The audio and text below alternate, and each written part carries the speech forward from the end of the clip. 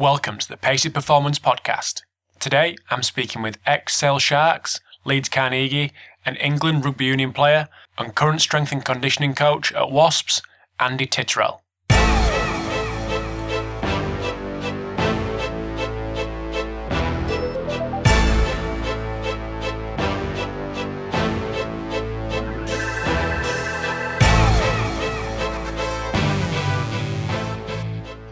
Okay, welcome to episode 4 of the Pacey Performance Podcast.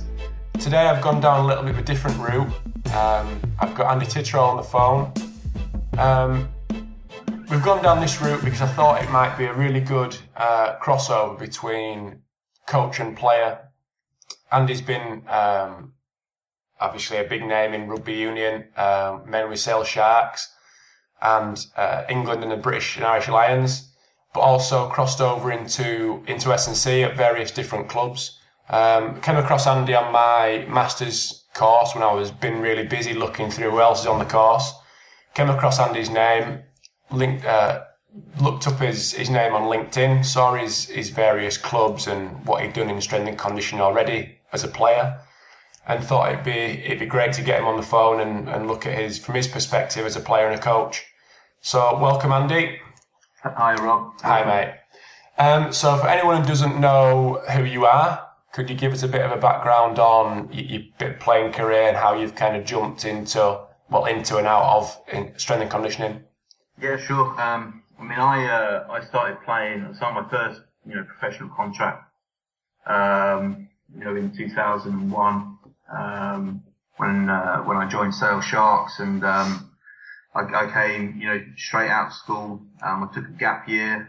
The game had been professional for about 4 or 5 years since then, so I knew what I wanted to do at that point. So I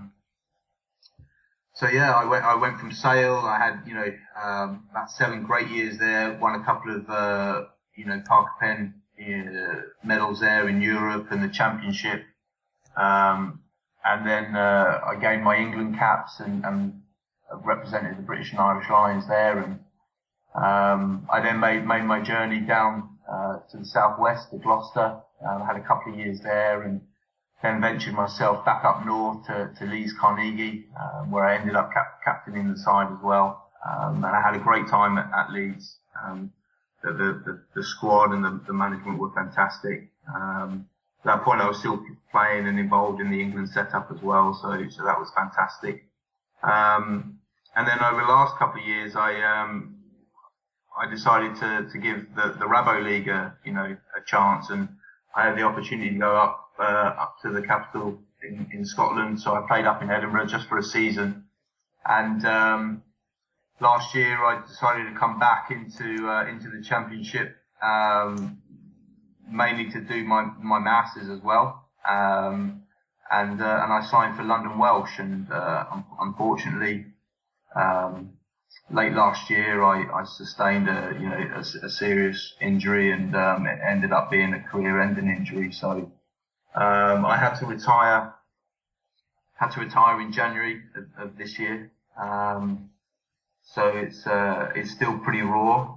Obviously not having the what I call the luxury of playing and competing at that professional level now. So it's I'm obviously still trying to come to terms with it, but also sink my teeth into other aspects of the sport as well. Right.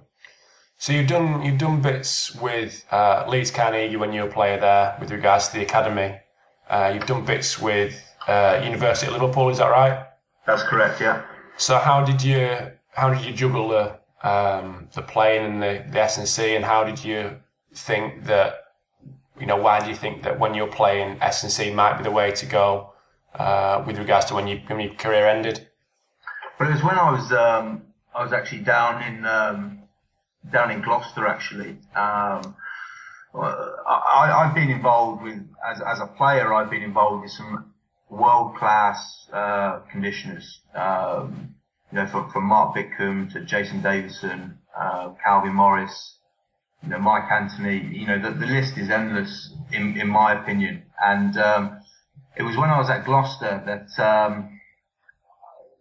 something just happened. I was very competitive at that point anyway. I'd come off the back of a Lions tour and winning the Premiership with Sale, and so my drive as a player was there. But I knew that there was something more that I needed to find, and conditioning became it.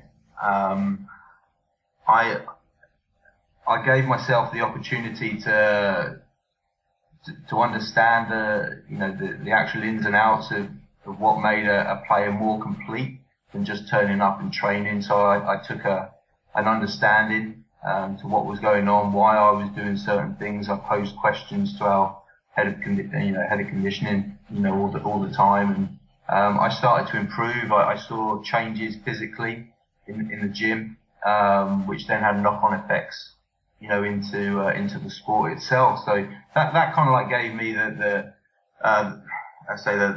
thought that, I'd like to, explore this more as I got older and as I got more experience under my belt. So when opportunities came along to, condition, the Liverpool Scholars, and Liverpool rugby team, it was a great stepping stone for me, to put into place, I guess, my philosophies and the crossover between kind of like my work ethic as a player, but also that as a coach. And but by far the opportunity that I had to condition and head up the strength and conditioning at Leeds Carnegie in the academy was such an exciting one. So I basically looked after all the players from under 14s up to under 19s. So that's the junior to the senior academy, and I actually had hands-on work with the 10 or 12 players in the senior academy. So it was challenging for me to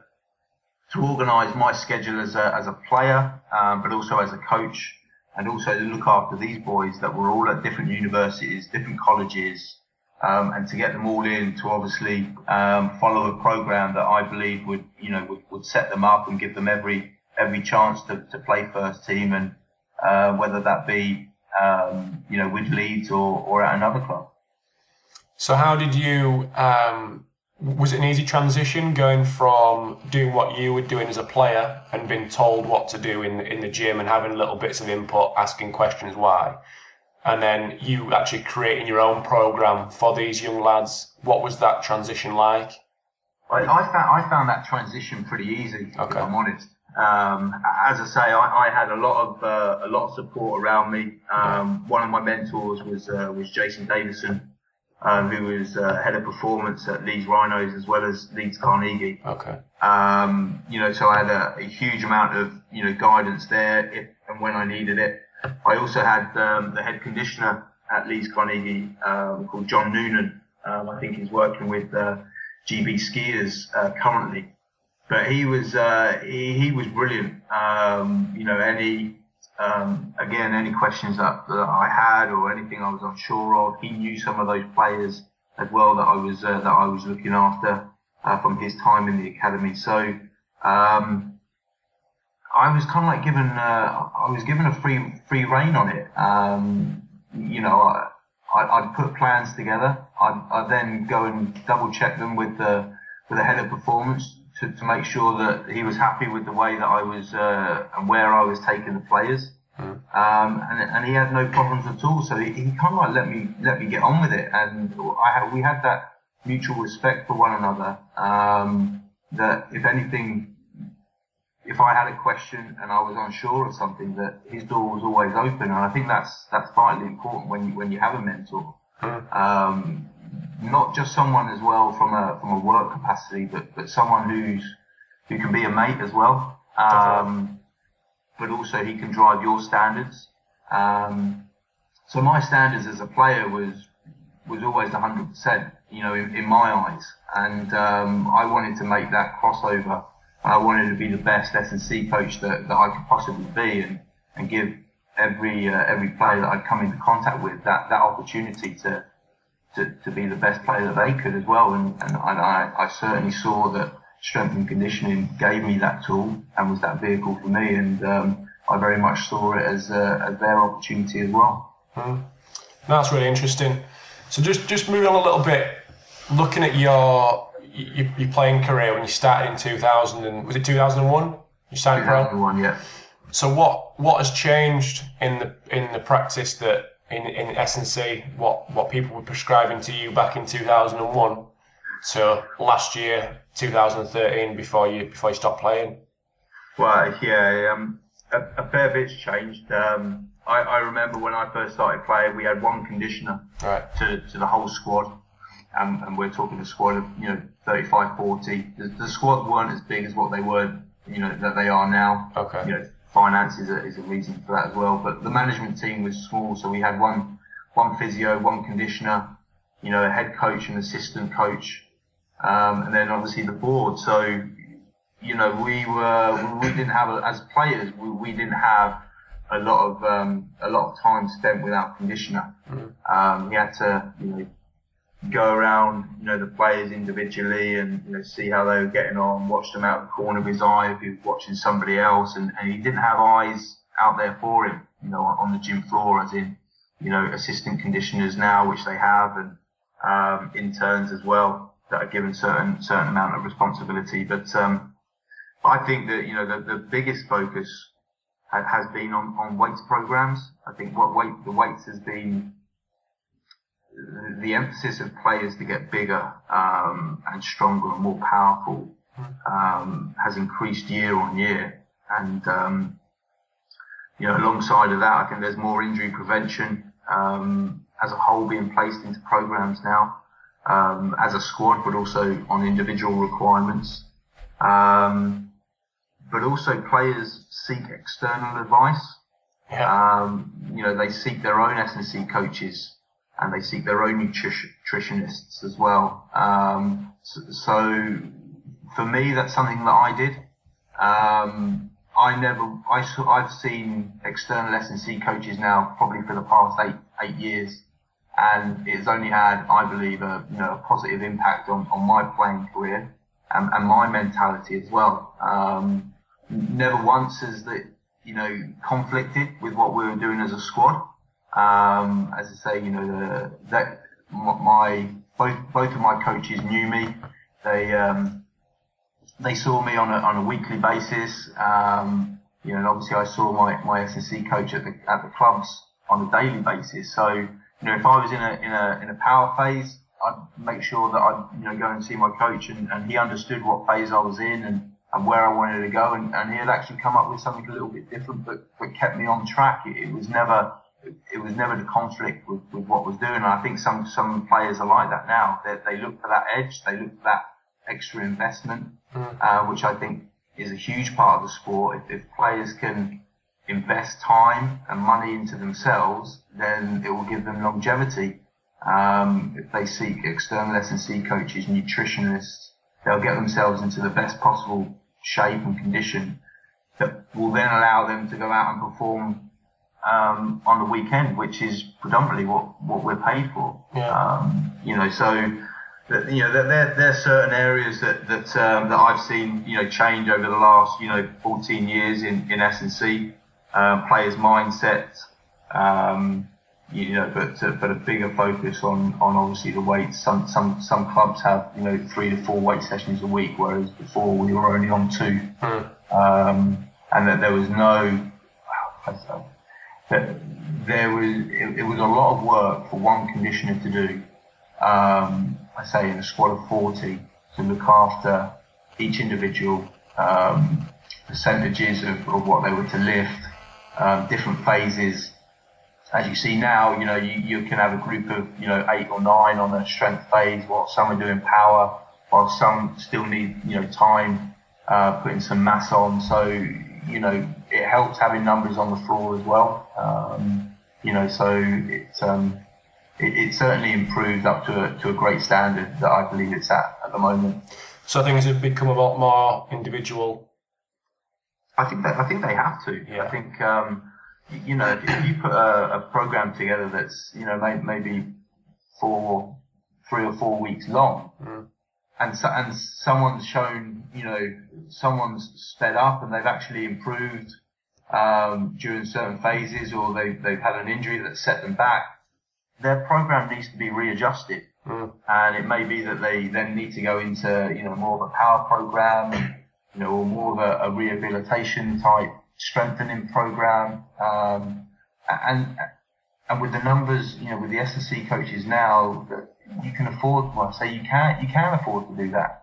I think it's a good idea that the way that certain clubs that I know are run and how I would like to operate as well is that I'd have a good idea about how every one of my players could lift, and how they perform it in the gym, and then I'd have, my other guys under me or with me, helping certain groups, going away so that when we come back and we discuss, the session that day, I'm up to speed with everybody. I know exactly what player A is doing to player, to player S, player T. Nothing's left unturned. No players left to just be getting on with it. I think there's a responsibility as an S&C coach to have that connection with your player, to know what makes them tick and what makes them work. So, if someone's finding it difficult in the gym and that they actually don't like lifting, and on a standard program, maybe 45 minutes long, 50 minutes long, it's like, right, well, let's see what's a little bit different. What can we do that we can drive the same stimulus, but get you in and out? And it's like, right, well, let's put things in circuit format. Let's give you things that, you can get in and out of the gym. You can concentrate on other skills that you're wanting to do, whether that be a kicker and he's got to kick, hooker that's got to go and throw, from a rugby perspective, or if it's extra prehab or rehab that you need. Let's filter it into the program so that you're not there, so that player's not there having to do 35 minutes prehab, then a 45-minute weight session, and then go out and do his skills work as well, if that's an added requirement that player needs. Because in the end, that certain player will end up resenting what he's got to do, and you won't get the best out of him. So I think that the management of the players from the S&C coach is hugely important.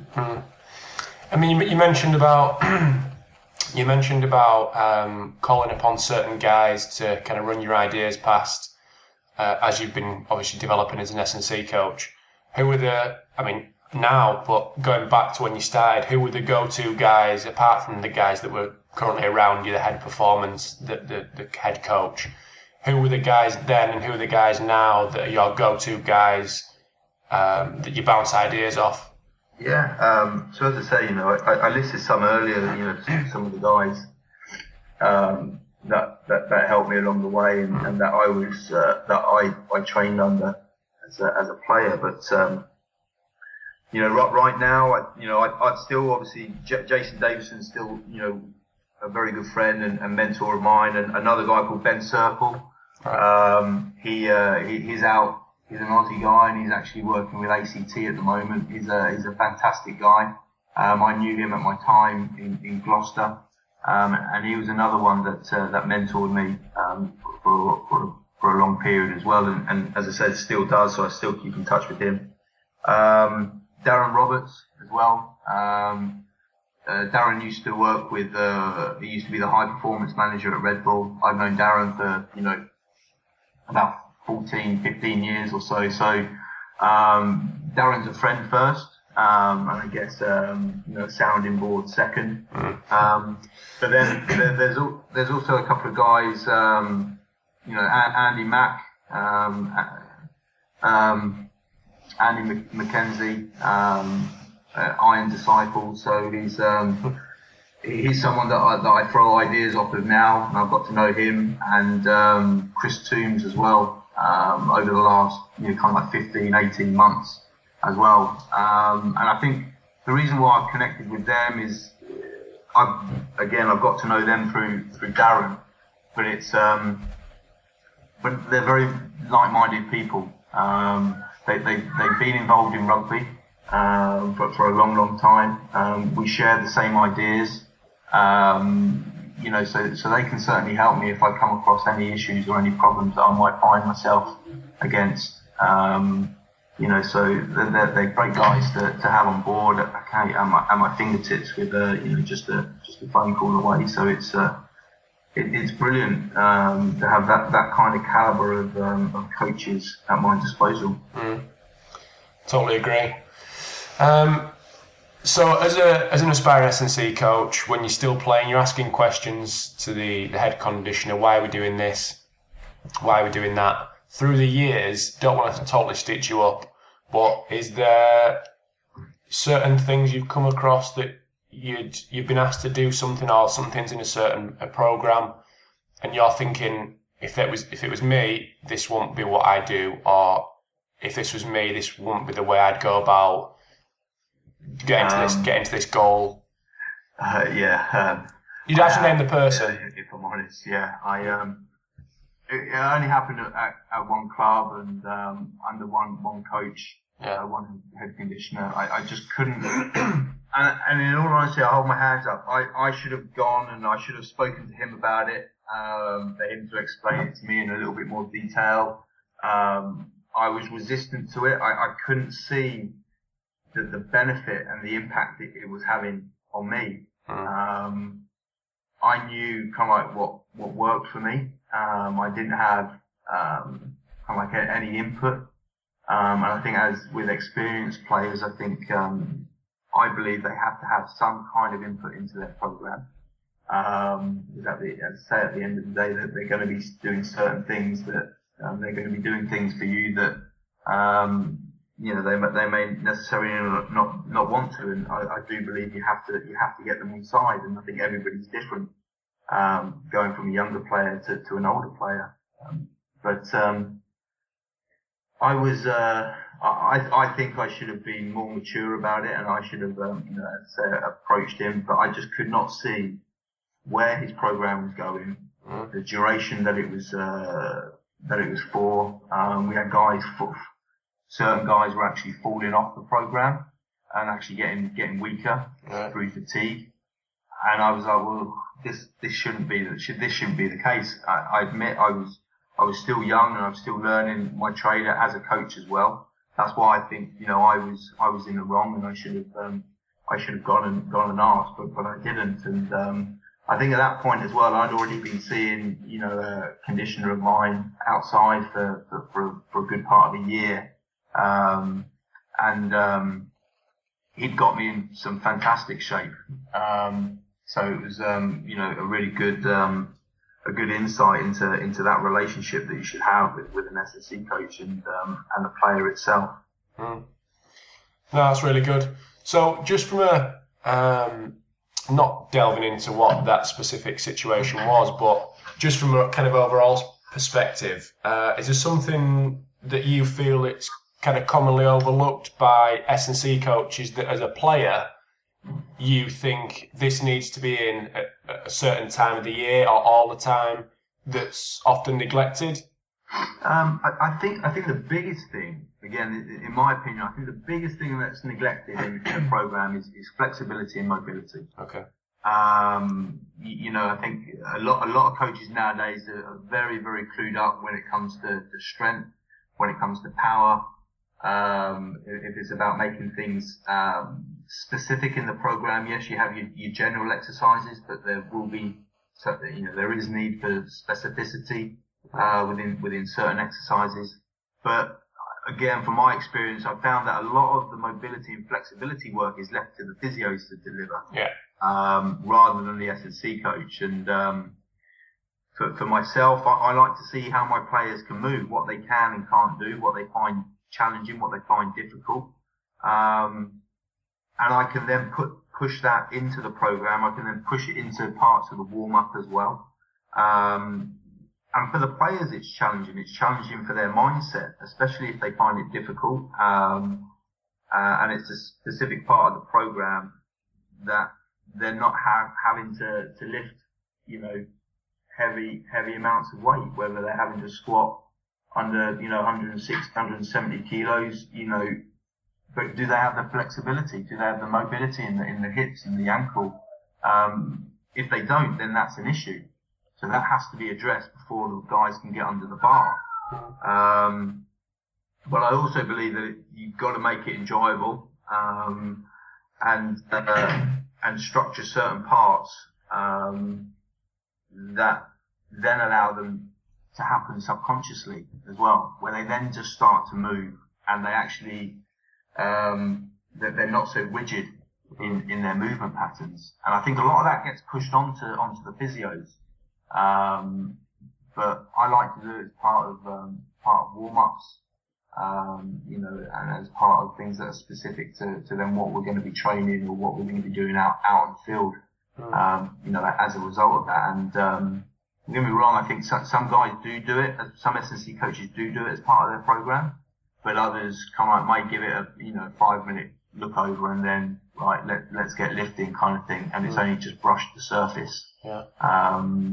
So for me as a player as well, I did a lot of that. I did a lot of mobility work, and it then just had a huge knock-on effect with what I was like when I was under the bar, and my actual understanding of my body movements and what I could and couldn't do, and where I struggled, and the flexibility that I had in certain areas. And it's something that I neglected for maybe the first 5 or 6 years of my career, but definitely not in the latter stages, especially in the last 8 years. So that's something that I believe is commonly overlooked by coaches as well. I mean, like you mentioned about the putting in the warm up, I know I see loads of things about warm ups, and it still involves a 5-minute jog around the pitch, just basically wasting time. But those little aspects, like your flexibility, like your mobility, can be put into warm ups, like you say, and it's kind of not disguised, but it's not got loads of plates bashed on a bar. So it's probably not as appealing to certainly rugby lads, but it can be stuck into the warm-up, which you do anyway, and just make that a bit more specific. Yeah, I mean, that's exactly it. I think when it comes down, if it comes down to a gym warm-up, sometimes I don't understand why coaches do lengths of the gym or high knees, etc. to do a pulse raiser prior to going in lifting. I'd get them to do mobility work. I'd then get them on an empty bar, and I'd go through some complexes with them. I'd get them to lift specifically to what they're then about to go and do. By doing laps of the field or laps of the gym, and then going in to do leg weights. You've not actually gone through the specifics of body parts and body movements that you're then going to find yourself having to lift in the actual core of the program. And the same would be in upper body as well. I'd get them to do something that mimics what they're going to be doing in the work, the same as in a field program as well. So I'd put the mobility in there as well. For me, from a rugby perspective, as an S&C coach, I also see myself as a skills coach as well. So I'll get the guys handling the ball and prepping them so that the coaches haven't got that to worry about, so that they can then go straight into their part of the rugby session, and they're switched on mentally and physically as well. So it's not just about running through poles and stepping left and stepping right. It's about putting a ball in there as well, getting them to think whilst they're moving, and then break them up, get them down, doing some mobility work, put some fun and some enjoyment in there. Make something a competition as you can. We play professional sport because it gives us that competitive edge. And at the end of the day, as an athlete, as a professional athlete, you want to win things, and even if it's as simple as you wanting to win a bear call race, then you want to be number one. Well, I always did anyway, and it goes the same as if you're in the gym. You want to be the biggest bencher, you want to be the biggest squatter, you want to have the highest counter jump movement. That's why things are there. So make it competitive, make it fun, make it relevant. I think as soon as you, especially with the ball, and talking about football again, as soon as you put a ball in there, instantly you get that buy-in from the players that you're not just going to do a lap of the field. There is some ball work. They can see the ball, so instantly they want to get involved. Yeah. So I'm assuming that's the same in rugby. As soon as you get that ball passed about, the smiles on the faces. It's not, not do this lap again. You know, it gets that buy-in straight away. That's exactly how I would approach, warming my guys up. You could tell anyone, and I mean this in the nicest way, you could tell anyone to run to that cone and back again, forward and backwards or on the side, but put a ball in their hand and get them to communicate with guys in and around them, or just make structured chaos to certain drills. It actually gets the player to think what they're going to be doing with the ball, because that's what happens in a game.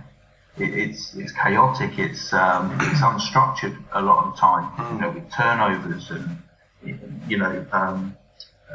line breaks, etc. So I always try and put as much as I can into a warm up that will give them every opportunity to go and express themselves out in training, which will then obviously give them the best way forward to when they're going out to play as well. Definitely. So just moving on a little bit, you've seen you've done a little bit of like self-employed coaching. I've seen your website. I don't know if it's still ongoing or what, but how did that come about, and who were you working with? Now did you kind of juggle that between your playing and your S&C at your club and doing that as well?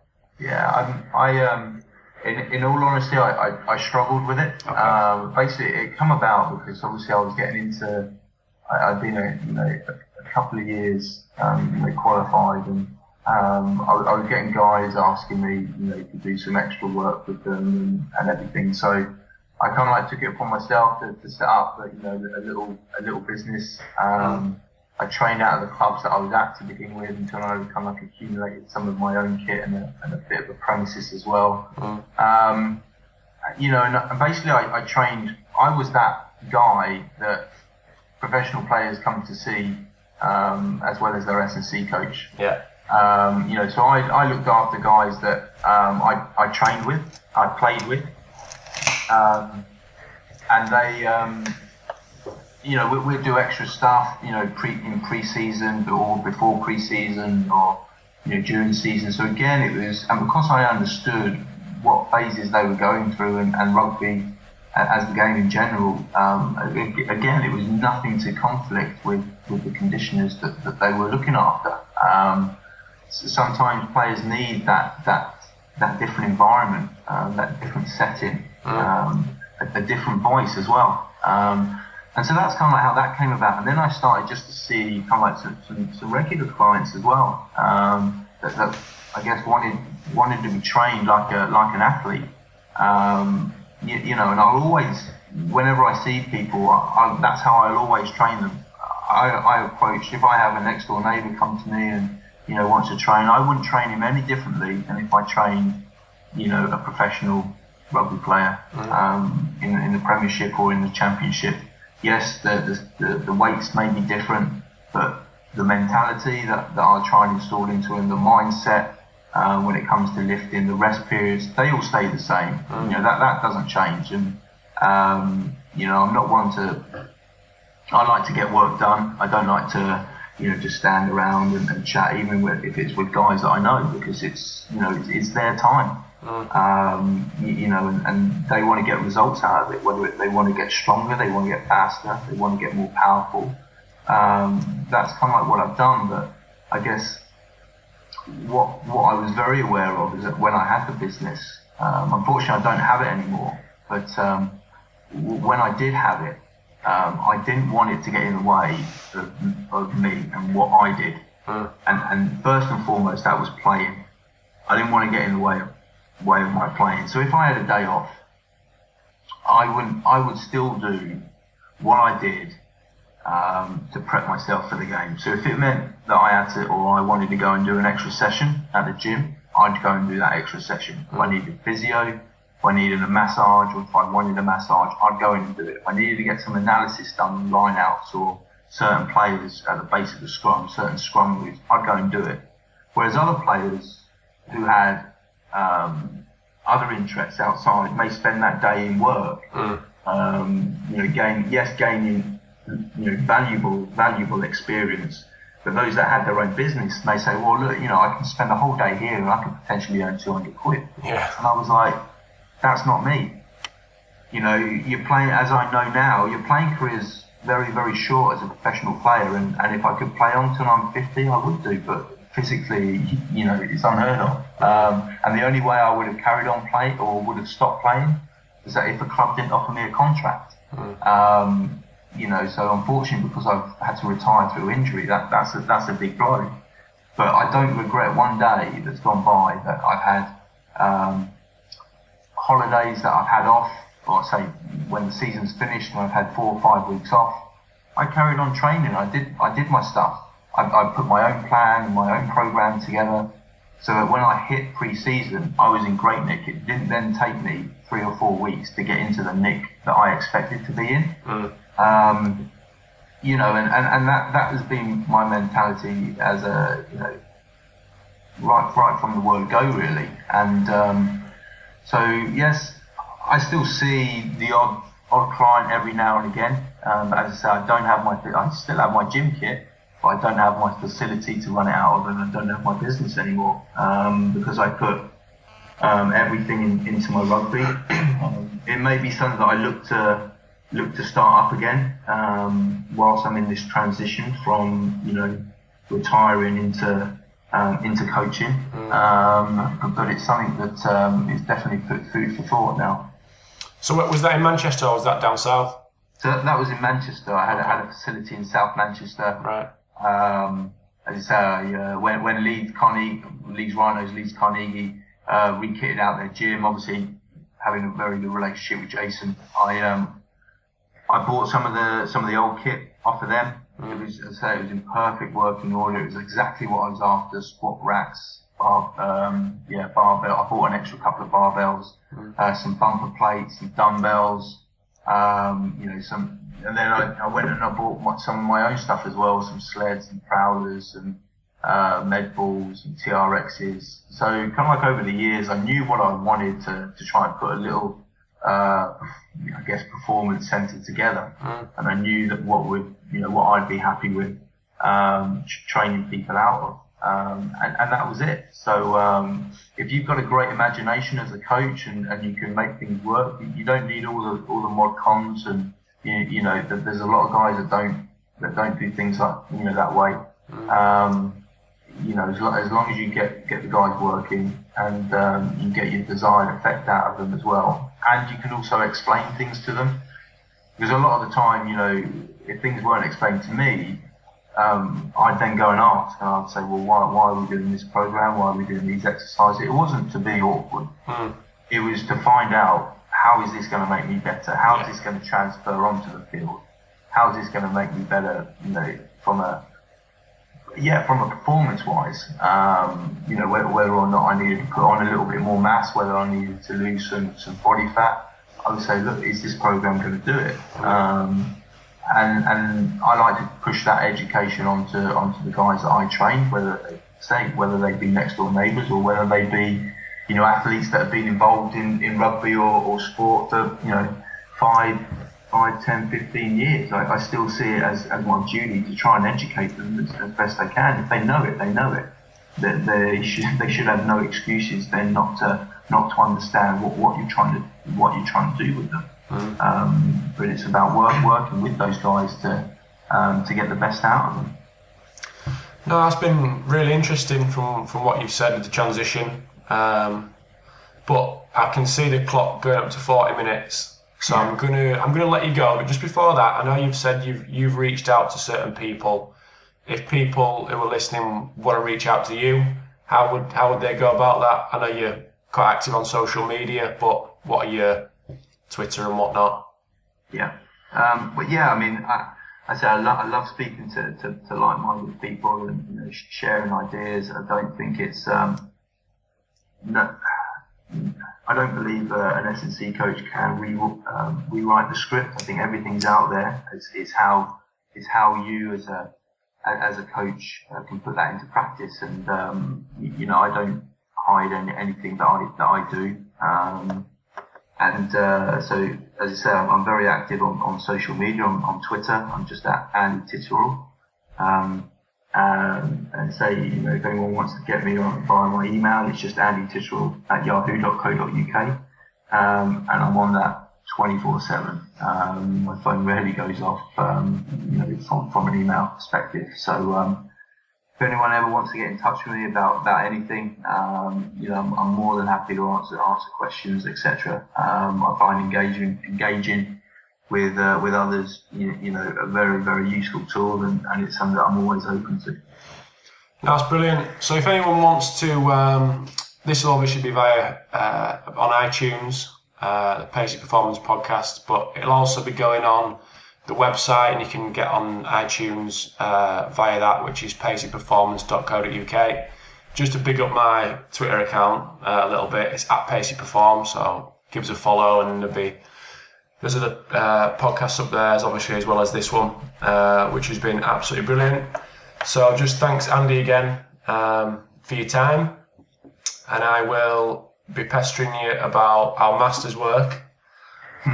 So yeah, thanks again, and I'll speak to you soon. No problem. Thanks a lot, Robert. Thanks a lot, mate. Cheers. Cheers.